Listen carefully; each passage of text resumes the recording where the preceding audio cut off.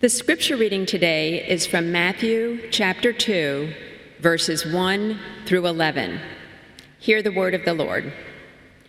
In the time of King Herod, after Jesus was born in Bethlehem of Judea, wise men from the east came to Jerusalem, asking, "Where is the child who has been born King of the Jews?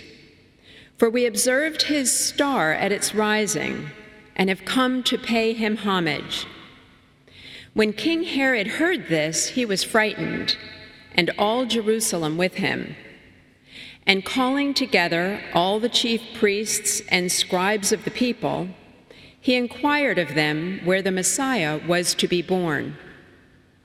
They told him, "In Bethlehem of Judea, for so it has been written by the prophet, 'And you, Bethlehem, in the land of Judah, are by no means least among the rulers of Judah.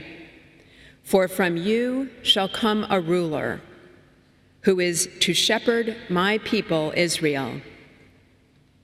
Then Herod secretly called for the wise men and learned from them the exact time when the star had appeared.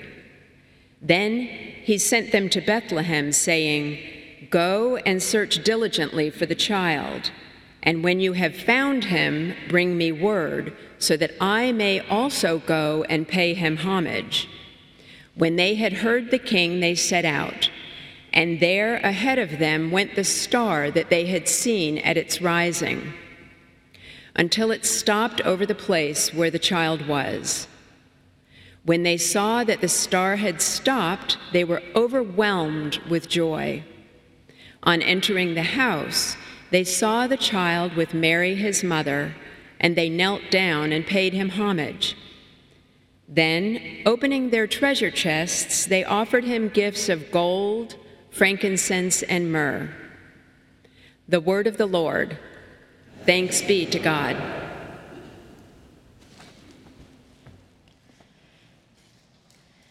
We're going to continue reading the scripture for just a few more verses in Matthew chapter 2, verses 12 through 16. Again, hear the word of the Lord. "And having been warned in a dream not to return to Herod, the wise men left for their own country by another road. Now after they had left, an angel of the Lord appeared to Joseph in a dream and said, 'Get up, take the child and his mother, and flee to Egypt, and remain there until I tell you, for Herod is about to search for the child to destroy him.'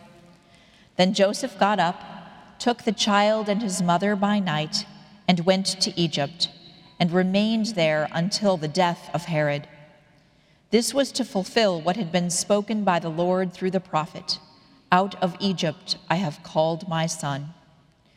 When Herod saw that he had been tricked by the wise men, he was infuriated, and he sent and killed all the children in and around Bethlehem who were 2 years old or under, according to the time that he had learned from the wise men."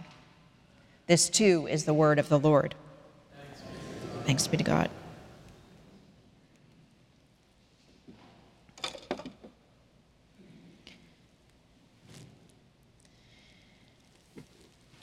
One of the great ironies of New Year's Day is that we make resolutions to take greater control of our lives, while at the same time we are standing on the precipice of the unknown.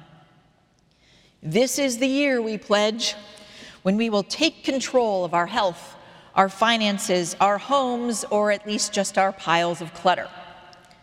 Although I'd like to see how Marie Kondo is doing now that she has 3 small children, but I digress.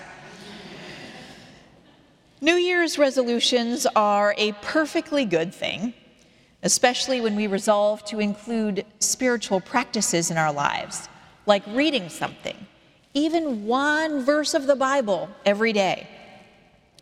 Or if we resolve to invest in a friendship with at least one fellow Christian who can walk with us. Go for it. Resolve away, and I'll let you know when I graduate from gentle yoga class.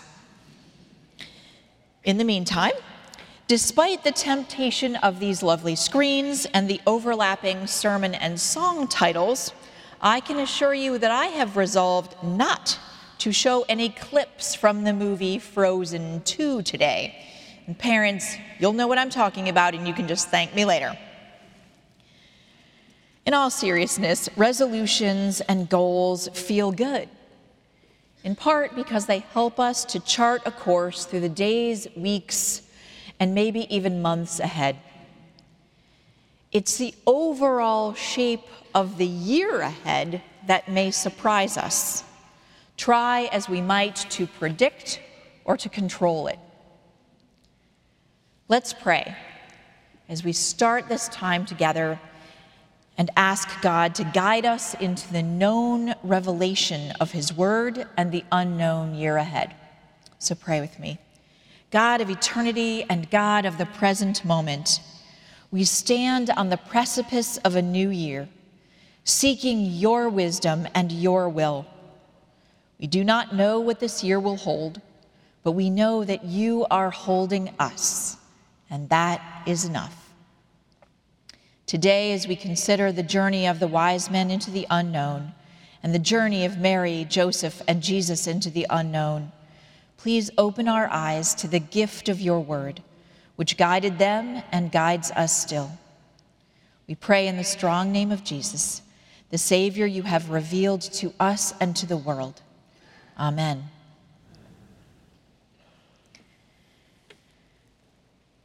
Looking back for just a second, the pandemic of the past few years was an unexpected dose of humility for many people and institutions.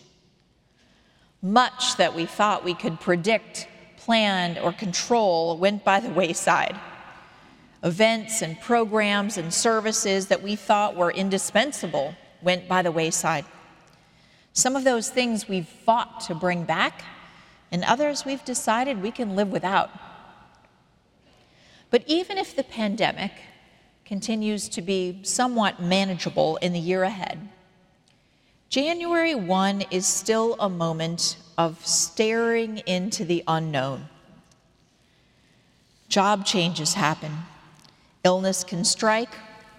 Medical treatment can bring spectacular recovery or disappointing results. Perhaps you will retire, or meet the love of your life, or travel to a new place. Perhaps mortality will touch your family, or a baby will be born. Perhaps you'll find out about an overseas posting or deployment, or take on a new volunteer role that challenges and shapes you. Right now, some of you are thinking, nope, Donna, change is exactly what is not going to happen in my life in 2023. I'm going to stay where I live, slog through another year closer to retirement, try to keep the houseplants and or the pets and or the kids alive, and I am very definitely unlikely to meet the love of my life. Thank you very much. Well, maybe. But don't forget that the landscape of the unknown is interior as well as exterior. And don't forget that it is sometimes when we are the most settled that we can be the most surprised. At the very least, all of us here at NPC are likely to meet a new senior pastor in 2023. That person will be on a journey into the unknown, and we will go with them. He or she will bring gifts, and together we will seek to worship Jesus, the one who is both known to us and constantly surprising us. Which brings us back to the story of Jesus' early life in Matthew chapter 2. The journey of the wise men, the fear of King Herod, and the flight of Jesus' family into Egypt. Matthew's entire telling of the Christmas story is an intricately woven tapestry. Every detail is intentional, and every aspect of Jesus' early life is connected to the history of the people of Israel, to the scripture, and to the future work of Jesus the Messiah. Matthew is illuminating the journeys with the benefit of hindsight and foresight, knowing all that is to come in the story of Jesus. For example, have you ever noticed that Matthew's gospel ends with the Great Commission to go and make disciples of all nations? And here, at the very beginning of the gospel, the nations, represented by the foreign Gentile wise men, are drawn to Jesus. What happens in this Christmas story prefigures Jesus' later rejection by Jewish leaders and acceptance by Gentiles, opening up the family of God. So let's take a little closer look at the Magi, those mysterious visitors from the East who set off into the unknown and met Jesus. Scholars think the Magi may have been from Parthia, a powerful region at the time encompassing what we know as modern-day Iran and Iraq. Despite the compressed way we tell the story on Christmas Eve, it's likely that they traveled for a long time and arrived in Bethlehem when Jesus was around 2 years old. The Bible does not say that the Magi were kings, or even that there were 3 of them. The idea that there were 3 of them comes from the 3 gifts, gold, frankincense, and myrrh, but it could have been a larger group. The detail Matthew chooses to emphasize is that they were astrologers. In the ancient world, astronomy and astrology were fused together, and these magi were likely Parthian court astrologers and magicians. In the gospel, the Magi's worldview and their pagan practices were not meant to seem cool or romantic. They were anathema to godly faith. By geography, birth, religion, and profession, these magi were as far away from being part of God's family as anyone could imagine. And yet, God called them and led them into the presence of the true King and involved them in his story. The star was a gift to them, initiated by God, and it led them to the gift of Jesus Christ, also initiated by God. Their response was perfect.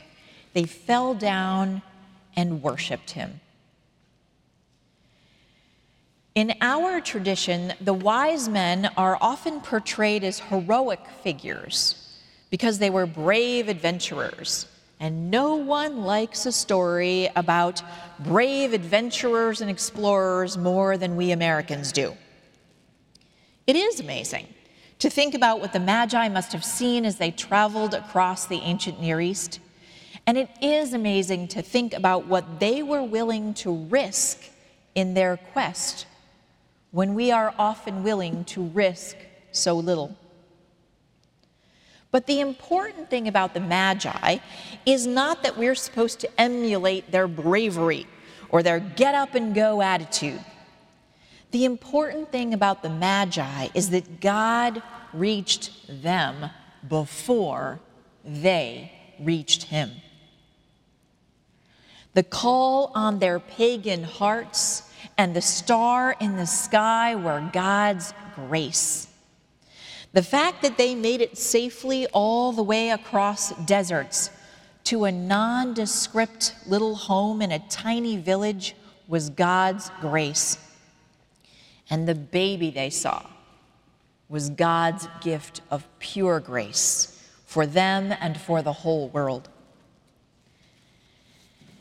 You know how when we're baptizing babies, we say that God's grace precedes faith? The fancy term for that is prevenient grace, grace that comes to a person before their faith blooms. Well, the wise men are an example of prevenient grace. God is the hero, the grace giver. The wise men are the grace receivers who respond in humility and faith and generosity. Their own heroics really come later when they resist the command of Herod to disclose the location of the child Jesus. Having met the true king, the political king lost his claim on them. What does this mean for us as we face the unknown? It means that we are not expected to be our own adventure heroes. It means that we are not expected to magically conjure up solid steel bravery in the face of daunting journeys.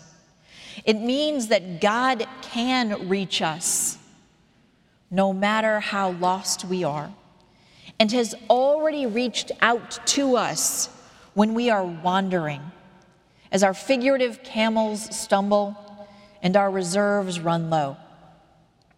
It means that our degenerate histories and delusions need not doom us if we will recognize the life-saving gift we have already been given.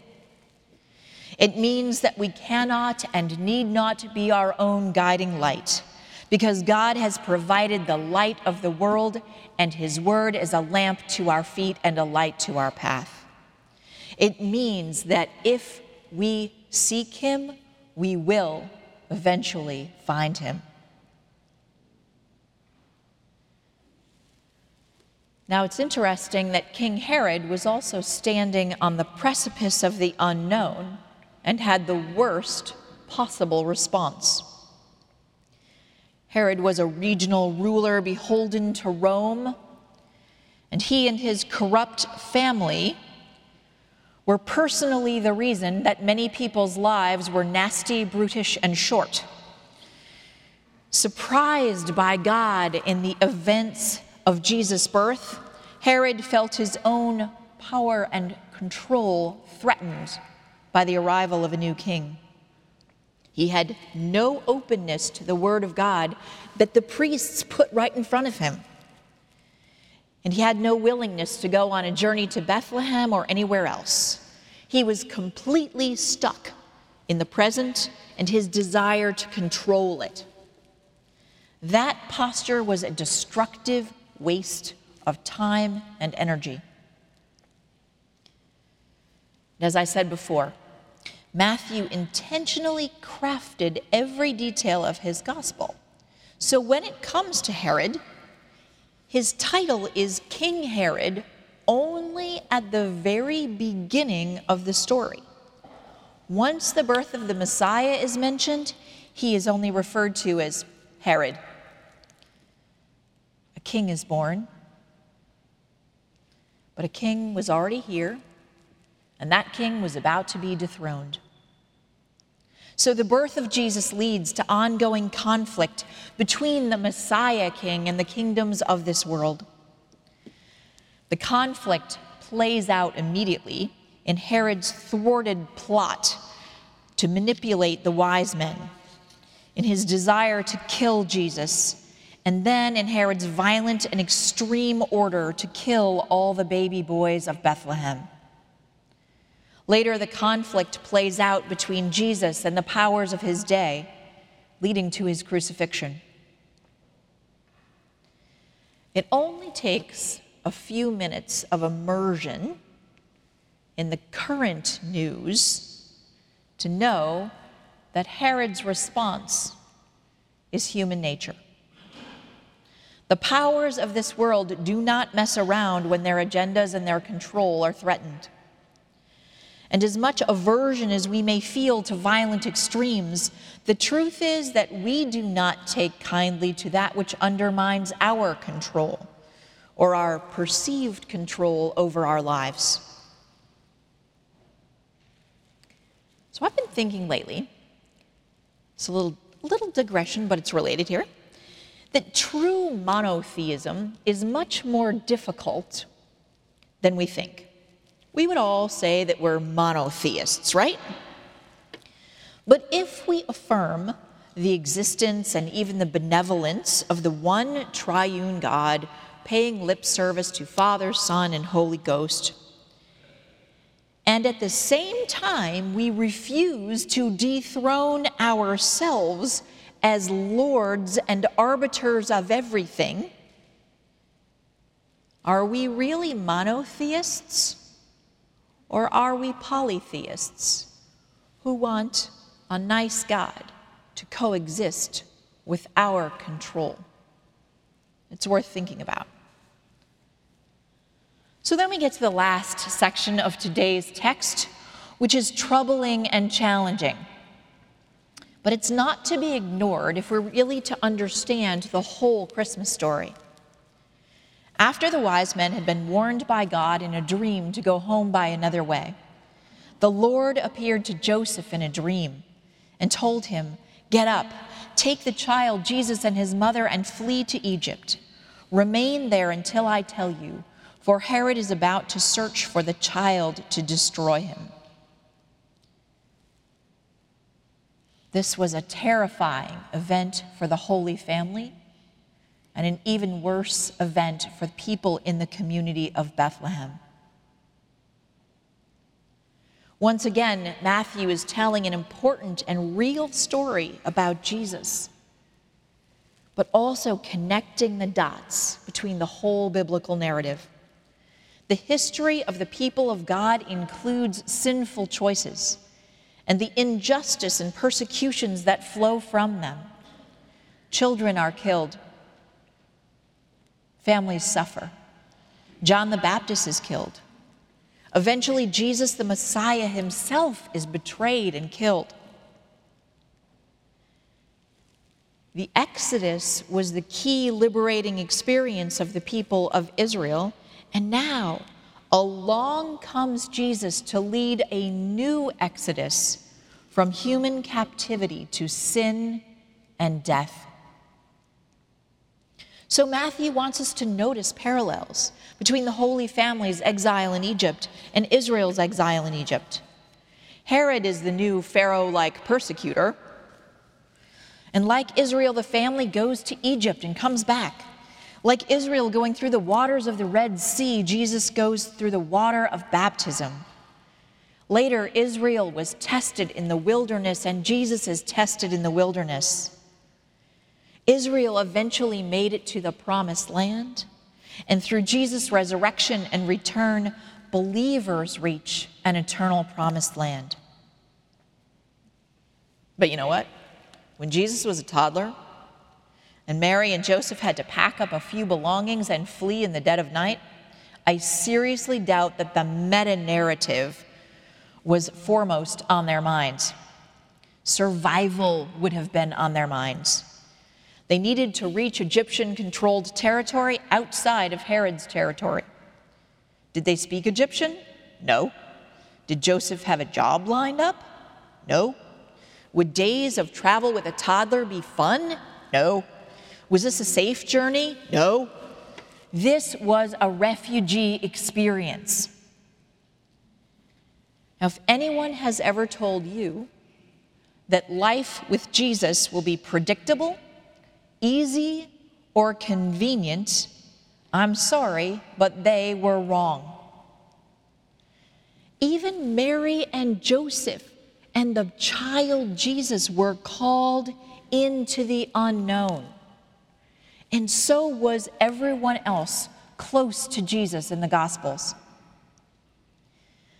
Think about the fact that everyone in the Christmas story, Elizabeth, Mary, Joseph, the innkeeper, the shepherds, the wise men, even Herod, was confronted with the unexpected, confronted with inconvenient circumstances and unpredictable consequences. Their loyalties were challenged, and their lives were completely reshaped. Today, each of us, on the precipice of the unknown, can expect a measure of the same. But what we learn from the biblical characters who step into the unknown is that the known goes before us and with us.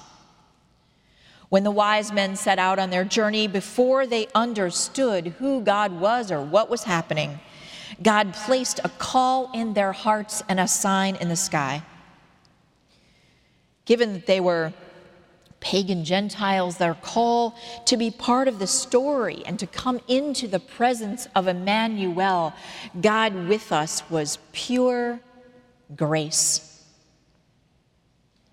Later, God spoke to them through a dream and told them to take an unknown path out of Judea. Facing the unknown, we may wish for signs in the sky and dreams where God speaks clearly. And sometimes we may see them.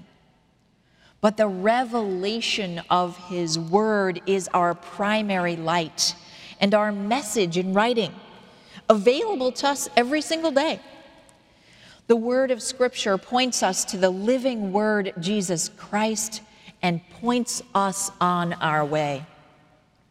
We are equipped with instructions about how to avoid death traps.